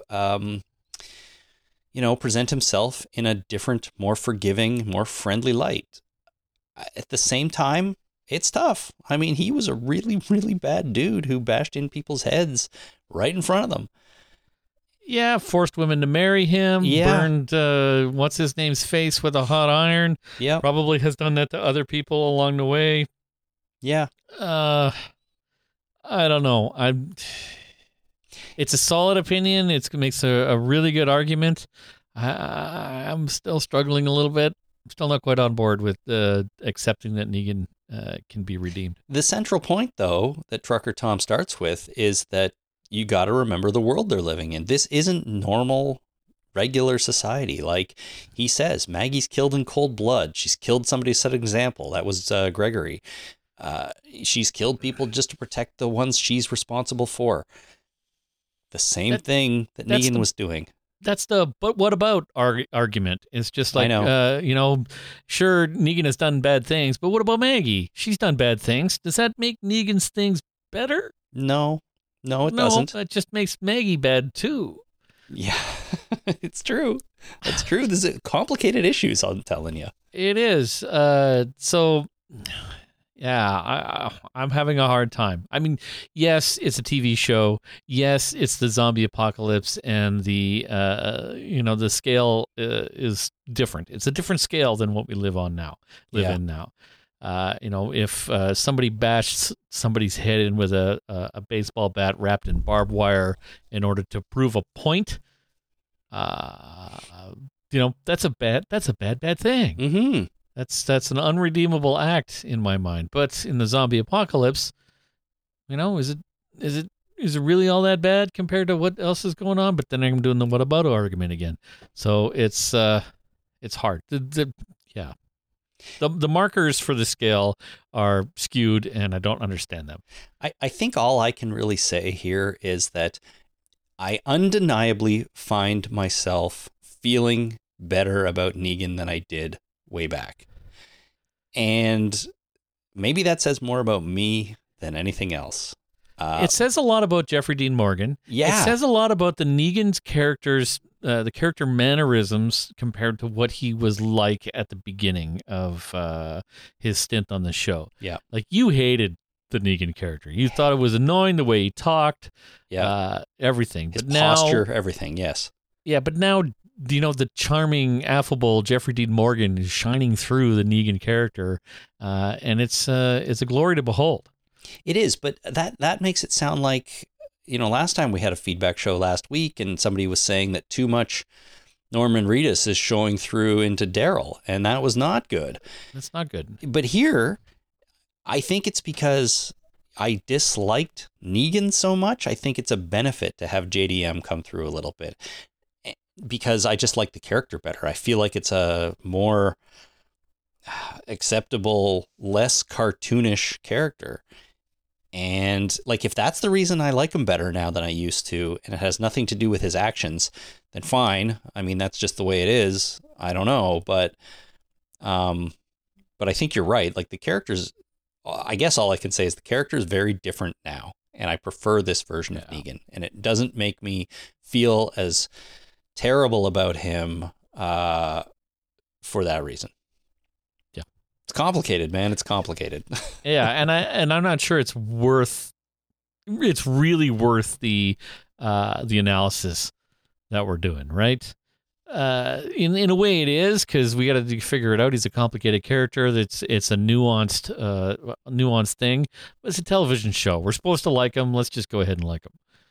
Well, fine, but you got to consider all of the things, right? And it is just a television show, but they're telling a story. These are characters. We're supposed to love them and hate them and worry for them and, all those things. So yeah, I felt bad saying that, and I don't really agree with myself in that case. I don't know. What you're trying to say is just feel how you're going to feel and move on. Well, I don't even want to necessarily move on. And the other problem I'm struggling with here is that it doesn't matter if there are conflicting opinions. I just agree with everybody who writes or calls in. I just agree with them. It's in my nature. I agree with absolutely everybody, even if they are on opposite sides of an issue. I mean, and I agree with you, and I agree with me, but then I don't agree with me, and I definitely don't agree with you. Right. So what's a poor boy to do here? No, I don't know. It's just continue accepting the feedback and considering all possibilities and being open to things like that. I think that's the best you can do. I think in order for Negan to be truly redeemed, the people that he has wronged has to forgive him.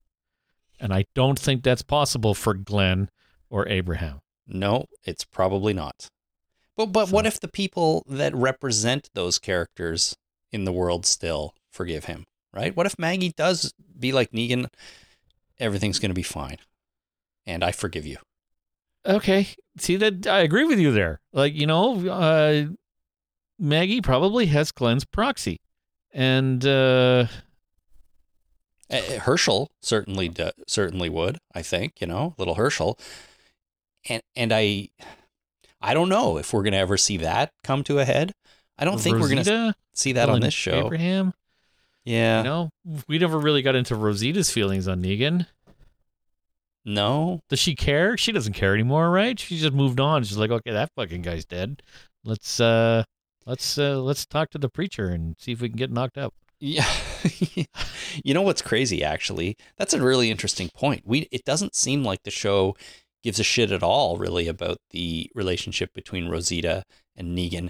In fact, Sherry over on Fear the Walking Dead, Dwight's girlfriend, remember she had a bigger problem with Negan than anybody. Now, she had a really direct interaction with him. She was one of the wives, right? One of his wives. But she wanted to go back from Fear back to the main show to confront Negan. Yeah. And she may still want to do that. I don't even know. But it's interesting that she has those feelings. And I think those are completely valid. And I actually wouldn't mind seeing that storyline play out. But Rosita doesn't even seem to know Negan exists anymore. Does she? It hasn't come up. Now, he didn't wrong Rosita in exactly the same way. She showed up with Abraham and, was with him for a while. And then Abraham was bludgeoned to death. So that's pretty bad. But yeah, it hasn't really been explored. Interesting. Yeah. So Sherry and Dwight, they were married, yes? Yeah, I think so. You said girlfriend. Oh, okay. I'm sorry, I don't mean to pick apart what you said. I was not sure. No, I believe they were. Okay. Yeah, I don't know. At the very least, they were a couple. Yeah. Okay. Yeah. That's fine. All right. So moving on. Next, we have an email from Chris in the UK. The final mid-season finale, quite a moment. Really enjoyed this one. There has been something of a tradition of the mid-season finales being disappointing, but the episode after it being great. I don't think we're getting that here. Chris hit upon what is a well-established writing technique. One surefire way to get audiences to soften on an unlikable character is to show them caring for someone the audience will like. The technique has several names. One book I read recently called it the care package. I remember David Duchovny talking about this years ago. He said Scully was Mulder's badge of humanity. People would look at Scully and think, well, she likes him. There must be a decent guy in there somewhere. It's worth noting that Jason's analogy about the babysitting really wasn't applicable. Negan hasn't just watched Herschel while Maggie was busy. He actively saved Herschel's life and risked his own life to do so. Maggie didn't say she was starting to like or forgive Negan. She was starting to trust him. Negan's murder of Glenn was brutal, but it wasn't deceitful or devious. I can see trusting him without liking or forgiving him, or at least starting to. So just to complicate the issue even more, Jason, the difference between liking, forgiving, and trusting, it's real, I mean, she doesn't have to like him to respect his abilities or trust him to be able to do something important, or whatever in the zombie apocalypse. So I do think that's another really interesting point to throw into this whole argument. It is. And after that, Chris, what I really want to say to you is I trust you. Thanks. But you don't like or forgive me. You see, that's a problem a friend of mine had for years and probably still has. When somebody gives him a compliment, he looks for the insult surrounding it. Right. Always, there is an insult implied in what that person just said. He cannot accept the compliment. There has to be an insult. It's like, I really think you're a good guitar player. Meaning what? I'm really crappy at everything else? It's like, fucking just accept the goddamn compliment, dude. That's not how that works. So, it's something I know he struggled with, and I'm hoping he's not struggling with today. Just, everything anybody says to him somehow has an insult attached to it. Right. And it's really kind of an awful way to go through life. So, yeah, that's sad. Yeah. Chris, I trust you. Thank you. I appreciate that you trust me. Yeah. Alrighty, let's keep going here. What's next? Paul, a call from Paul, who's in England. Hey, Chris and Jason. Let's put an end to this once and for all. Better Call Saul guy does not look like Saul Goodman, nor does he look like Howard Hamlin. What he actually looks like is if those two guys stepped into the telepod from The Fly together. So, for the sake of simplicity, can we agree from now on to call him Better Call Saul Brundlefly Guy, brackets, not Jeff Goldblum? Or, we could call him Lance. Nah, why call him by his name when we crazy. When we can call him Better Call Saul Brundlefly Guy, but not Jeff Goldblum? Yeah, in brackets. We got to say the brackets. In brackets, not Jeff Goldblum. Yeah. I just thought that was funny from Paul. Thank you so much for sending that in, Paul. I think from now on, we can probably just call him Lance. Yeah, we can. Or Hornsby. Yeah, and I do like the Brundlefly reference. I watched I watched The Fly, a couple of months ago. I think I messaged you and I said, I got nothing to do and I want to watch something. What should I watch? And you said The Fly. Yeah. So I did. It's a good movie. I love that movie. It's a very good movie. Just gross as hell. I probably saw The Fly for the first time way too young, to be honest, because I remember seeing it. Like, what year did that come out? The Goldblum version? 80s. Yeah. Somewhere. I might have been 10 years old, maybe not even when it came out. And I don't remember being scarred by it, but watching it later as an adult, I'm like, Jesus, I watched this when I was 9 or 10 years old. I mean, that's pretty gross what happens to him at the end. It is pretty gross. And then I remember watching The Fly 2 with Eric Stoltz. Eric Stoltz. Yeah. That was an awful movie. That was not so good. Not so good. No, not great. But anyways, cool movie. Great performance by Mr. Goldblum there. And one more thing about Paul's call there. So he says, Saul Brundlefly Guy, in brackets, not Jeff Goldblum. It reminds me of that song. It's like, I love you, period. Do you love me, question mark? I want to hold you in parentheses. I don't know that song. It's a really good song. It's just, you say the punctuation. Right. It's like, I want to hold you in parentheses. It's really nice. That is good. I like that. It's a silly song, but it's fun. Okay. Well, it sounds fun. I think in your next work meeting tomorrow, get on a call, say all the punctuation as you're talking. Period. The calls take long enough. The ones that I have to talk on, I spend most of the time talking. Period. Period. That is funny, but it's the if I don't get through everything I need to talk about on a particular call, we have to schedule a follow-up. And so if I start saying punctuation, I'm going to get distracted and I'm going to have to come back and say other things. So I don't want the meeting to take any longer than it absolutely has to. I hear you. That's a pretty good reason not to do it. Yeah. And it takes a long time to say punctuation. There's also a comedian that does says punctuation, but he uses sound effects. Kind of thing. Huh. Which my son at 3 years old found absolutely hilarious. Oh, I can see why. Yeah. I can see why. That was it. I just wanted to talk about the parentheses. All right. Very good. So we got one more call. Is it yours? It's yours. This is a call, from Sarah, period. Oh, wait, it's mine. This is a call from Sarah. Hi, Chris and Jason. My name's Sarah. I'm calling from the southeast of England. First time calling in, but I have been listening to you for quite some time. A couple of things. This episode, I thought kind of summed up the last 8 episodes for me, in that it kind of gave us little hints of what I really want to see, which is more action, more peril, more tension, more fighting, and more of our characters that we love to see acting together. But instead, every now and again, we just get interspersed with these really boring scenes, lots of dialogue and relationship building, and too much kind of storytelling around the Commonwealth, which I just don't feel invested in. I don't care about it.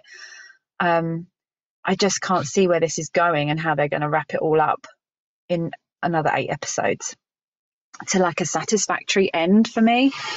I've only been watching this show. I haven't watched any of the spin-off series. I haven't read any of the comics. And for me, there's so many unanswered questions, mostly relating to like our protagonist, Rick and Michonne. Like, where did they go? When are they coming back?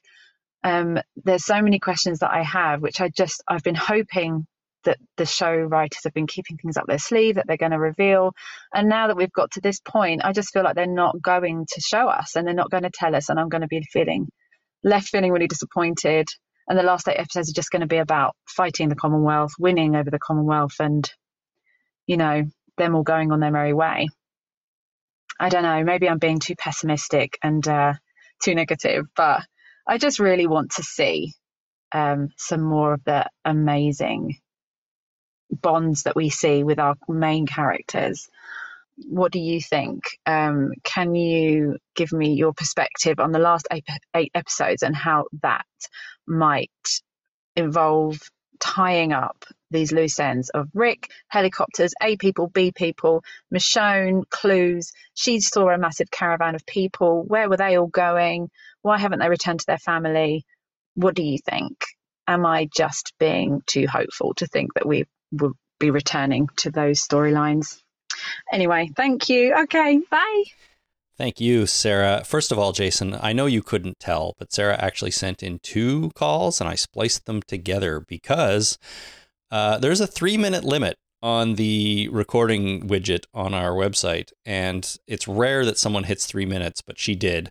And it reminded me that that's there. I never say that, but try to keep those under 3 minutes if you can. Yeah. So I took both of her calls and put them together and ended up with about a 2.5-minute call there.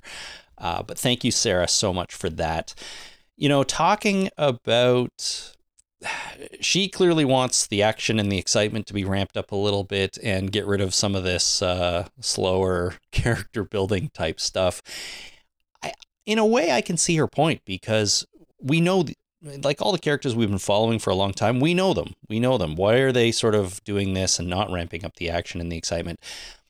I think you need both. Despite characters being around for a long time, there's always kind of more they can do and more you can learn about them. So if it was just all action and excitement all the time, people would probably be going like, you know, why don't these characters ever talk to each other anymore? Yeah. So you got to find the balance, right? You do have to find the balance. But I do think Sarah brings up another interesting point that I hadn't really thought of. And that is, she's really, really interested in finding out, where did Rick go? What's the deal with the helicopter that took him away? Where's Michonne? What's the deal with the big caravan of people she saw? Will they ever return? These are the loose threads for Sarah for this show, and she wants them to be tied up. And I agree with her, except for the fact that we've watched Fear, we've watched World Beyond, we've read the comics, most of the comics anyways. Most of us have read most of the comics. Right. We have all this other information, right? And but Sarah doesn't, because she hasn't watched any of those things. So as much as I want those loose threads on The Walking Dead to be wrapped up as well, I feel like some of those things have been wrapped up in a way, you know, the A and B people and stuff like that. We have more information about those things. But I started thinking, is that fair? Because yes, The Walking Dead's a whole universe, but should you as a viewer have to watch all the friggin' shows and webisodes and everything they put out to get the whole story? Or should The Walking Dead main show stand on its own?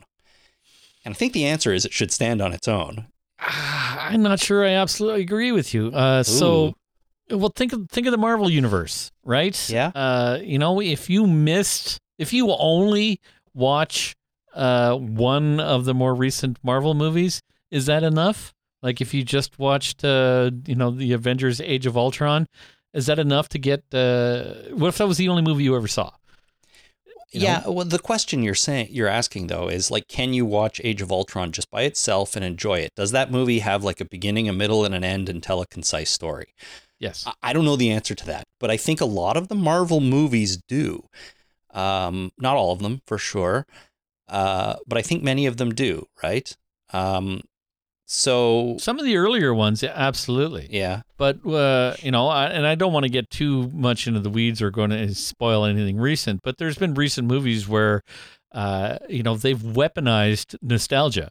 And if you don't know what's going on, the nostalgia factor is lost. And is that movie still enjoyable without, the heavy nostalgia? Well, I mean, weaponized nostalgia. I think you're actually talking about Star Wars, not Marvel. But that the Star Wars works on me because I buy into the nostalgia like 100% all in. But I totally get when people say this movie is nothing but nostalgia for the old films, and that's why they're terrible. I don't disagree with that. It's just that I'm good with the nostalgia, so I'm on board. I don't think Marvel does the same thing nostalgia-wise, but I do agree, as they've gone on, they've gotten way more reliant on the other films. It's the world's most expensive television show, is what the Marvel movies are. And there's also so much stuff to watch. I'm behind on the TV shows, right? There's we talked about this, I think, off the air last week on the Marvel-related television shows that I haven't yet watched that I need to get caught up on. Yeah. I'm never going to watch Agents of S.H.I.E.L.D. No. Right? It's moot now, but at the time I was really, I love Agent Coulson. Right. I love him. I love that actor ever since I first saw him in the New Adventures of Old Christine, which is where I first saw him. I really like that actor. I'll watch anything he's in, except for Agents of S.H.I.E.L.D., apparently. Yeah. I don't know why, but... well, if I can make a recommendation for you, don't let these Marvel shows that are on Disney Plus right now go too far into the past so you get to that point, because I know you've watched WandaVision. It's pretty great. I know you've watched Loki. It's pretty great. You haven't watched Falcon and the Winter Soldier, and you haven't watched Hawkeye. Right. Falcon and the Winter Soldier, Hawkeye, I thought was a lot better than I expected it to be. So watch those, or at least Hawkeye. Okay, so I'll do that. And I'm starting to feel, internal pressure to do that, to get caught up, because I don't want things to go too far. I've done this before with Daredevil. The problem with Daredevil is I liked it too much, right? I thought it was too awesome, and I wanted to give it its due. I wanted to be able to pay attention to it 100%, and that kind of time I never found the time to do that, and now it's too fucking late. I feel like that, there's no real point. Right.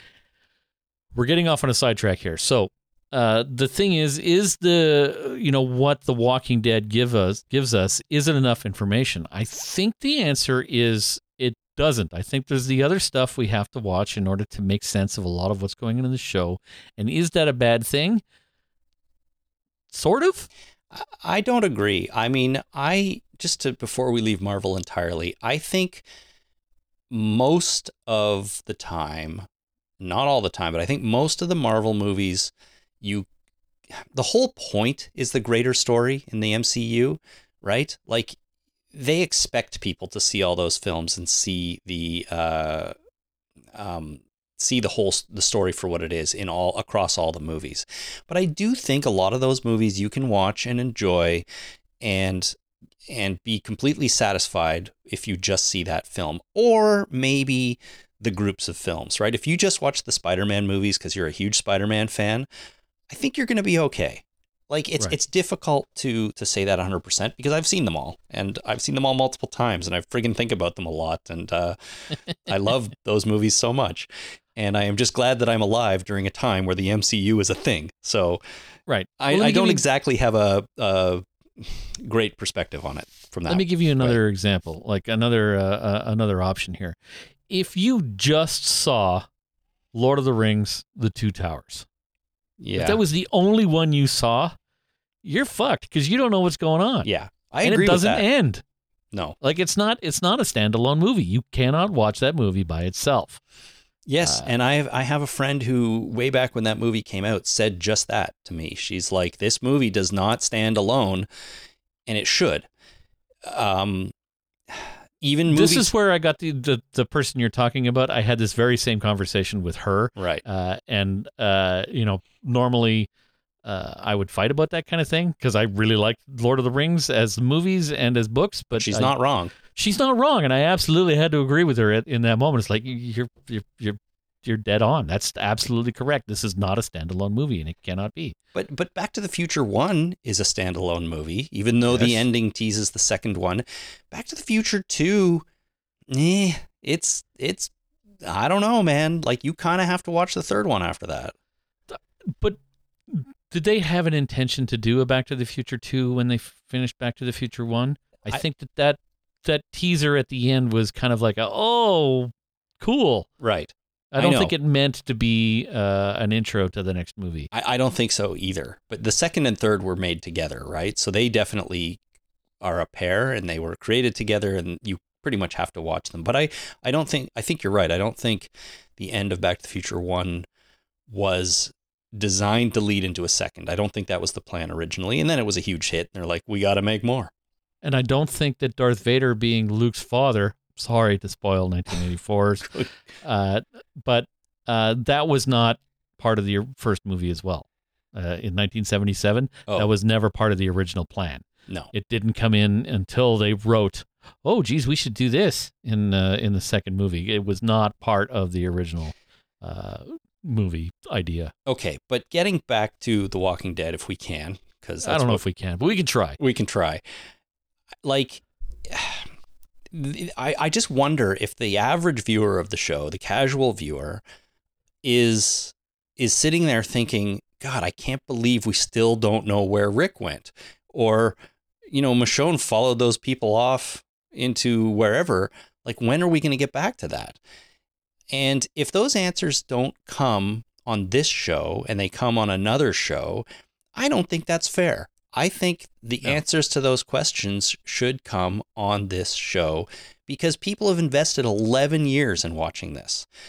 And it has to have a certain amount of responsibility to tell the story it's going to tell and pay off the things it's set up. And I think those are a couple of examples of things that if they don't explain or they require someone to go out and watch something else that they might have no interest in watching, I don't think that's fair. And I think this show should pay those off. So you and Sarah are both absolutely correct, but I think you need to steel yourself for the fact that these things will not be resolved in this show. Yeah, I think that's probably true. If I had to guess, I think Michonne will find out what the hell's going on. Yeah, I was going to say, I think we might find out more information about Michonne. What they need to do, I think, is give us enough information that it feels satisfying, even if there could be more to the story by going and watching another show later. That's what Back to the Future did, right? Even though they didn't intend on doing it, they ended that film, done. Incredible ending. And then they put a little teaser on the end that's just there for like, oh my God, that's so hilarious. I can't believe, what do they get into next? You know what I mean? Yeah. But if nothing ever comes after that, you don't need anything. And that's somehow what The Walking Dead has to do here is give us something, give Sarah something, but don't require her, and make it satisfying, but without requiring her to go and watch something else. Yeah. And that's tough. That's going to be tricky. And I don't know if it's going to happen. Michonne will find out what's going on. Heath will never know what's going on. Rick is gone. Like, there is no Rick. Right, Rick is not going to be resolved in The Walking Dead. If there are movies, we'll get the Rick resolution. Yeah, but we're not going to get it in The Walking Dead. I honestly don't think he's going to come back. I think that I like the idea of Andrew Lincoln making an appearance in the final episodes. I'm not sure if that ever will happen, but it would be nice. But it's not going to happen. Back when we did our season 10 crossover wrap up with Jason and Lucy last year, she said that she would much prefer to just scrap the Rick Grimes movies altogether and bring him back for some important, solid role in the big finale of the Walking Dead TV show. And I 100% agree with that. I feel like that would be much more satisfying for me, for viewers like Sarah, and probably millions of other people out there who have been sitting around wondering, even casually, like, what happened to Rick? That's a weird thing to do. Fly him away in a helicopter and just never hear from him again. Yep. I think that's super unlikely because, well, two reasons. Number one, we've only got 8 episodes to go. And if they only bring him back for like 1 at the very end, that's not going to be enough. They need to bring him back in a meaningful way to explain it. And that's more than 1 episode, I think. And number two, for crying out loud, if Andrew Lincoln was coming back to the show, you just know stupid AMC would announce it and spoil the big surprise. Oh, yeah. We'd already know. We'd probably already know. And they haven't done that yet. So I feel like it's not a thing. Unless, or even if they tease it, it's like, oh, the big return of a beloved character. Yeah. Stay tuned for, the return of, it could be Andrew Lincoln. But yeah, probably not. Yeah. Well, yeah, I feel like they would announce it, and maybe that's still to come. Who knows? Like, they announced the return of Madison for Fear the Walking Dead, ahead of time, and that's not a dissimilar situation, right? I mean, it's a little bit, it's dissimilar in that Madison apparently died, and now she's alive. Rick, we know, didn't die. He flew away in a helicopter with Jadis. He was pretty injured, though. He was blown up on a bridge. He was definitely pretty injured. Yeah. But if they're going to announce that and screw up Fear, at least that surprise, I could see them doing that on this show, unless for whatever reason this is the one thing that AMC thinks is sacred and they don't want to spoil. I don't know. I just don't know. I don't know. So, yeah, it's a good question, Sarah, and I'm hoping they can make this show satisfying for you and for all of us, really. But I do feel for the people that haven't watched everything else and just don't really want to or don't feel the need to. I don't want them to be disappointed with the end of The Walking Dead. So I hope AMC and everybody figures this out. Yeah, get your shit together. Get your feces together, people. All right. That's it. Holy crap. Thank you so much, everyone, for writing and calling in. It was fantastic. There's a little bit of feedback, I didn't get to in the email, and please keep sending it in if you can. We might, you never know. We might bring some of it up on a future podcast because we're going to have some time, maybe not a ton of time with all the Walking Dead universe bullshit happening. But I go through it all. I continue to read it all, even when we don't have a specific feedback show coming up. And I do love hearing from everyone. So please continue sending it in if you have something to say. Well, no Patreon Prize-a-Palooza anymore until The Walking Dead comes back in the fall. But we do have a few new patrons I want to thank before we move off into the sunset here. And that's Melissa D., Rafe G., and Grace C. Nice. It's funny how all the letters sound the same like that. But thank you so much for you guys supporting us and becoming patrons. As we were recording, Jason, we got a contribution from Matt M. too, who is the one half of Matt and Frankie in Oklahoma City, who do title reads for us all the time. Nice. Matt sent a contribution over PayPal, so thank you very much for that as well, Matt. Greatly appreciated everyone who supports the show in any way you can. So our next prize for the Prize-a-Palooza will be coming when The Walking Dead returns in the fall. We'll talk about when that is going to be exactly when we know, but unfortunately at this point we don't. And a reminder to everyone that there's talk of this season finale watching party out in San Francisco with Jason and everybody from Podcastica. So there is that survey we are hoping you will figure out, just to give kind of a quick idea of who is interested in coming or anything like that. It is podcastica.com/TWD finale party. hit that link, fill out the survey if you can. It's very, very short. It's just to get an indication of if you might be interested in coming, and so we can continue planning that. But it would be fun, so I recommend it if in any way you can do it. Alrighty, that's it, everyone. Thank you so much once again for listening during this middle block of season 11. I recommend you stick with us, though, over the hiatus. There's going to be lots going on, including Fear the Walking Dead, which starts this coming Sunday, or restarts this coming Sunday. We're going to be talking about that. Jason, I've already watched Dead in the Water, the sort of prequel episode, kind of, that Fear put out last week. Sure. I've already watched it, and I'm going to talk to you about putting your eyeballs on that, so we can chat about that on a podcast maybe next week. We'll see. Okay. I feel like you've already talked to me, or you just talked to me about this, so sure. All right. Great. We don't need a follow-up call for this one. I'm on board. Okay, excellent. The exact timing of that, I'm not sure 100% yet, but it won't be too long.